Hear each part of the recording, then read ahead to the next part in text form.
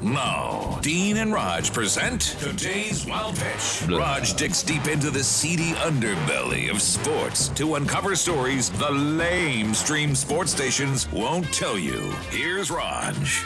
A photo of Tiger Woods hitting the ball at the PGA Championship went viral because all the fans behind him were filming with their phones, except for one dude, front and center, clutching his Michelob Ultra.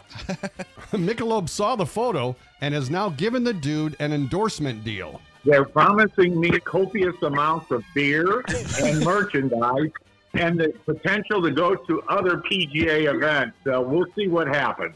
You know, I'm a little suspicious it could be a marketing plant by Michelob. I mean, I've been photographed holding a beer thousands of times and I've never gotten an offer. That's today's Wild Pitch.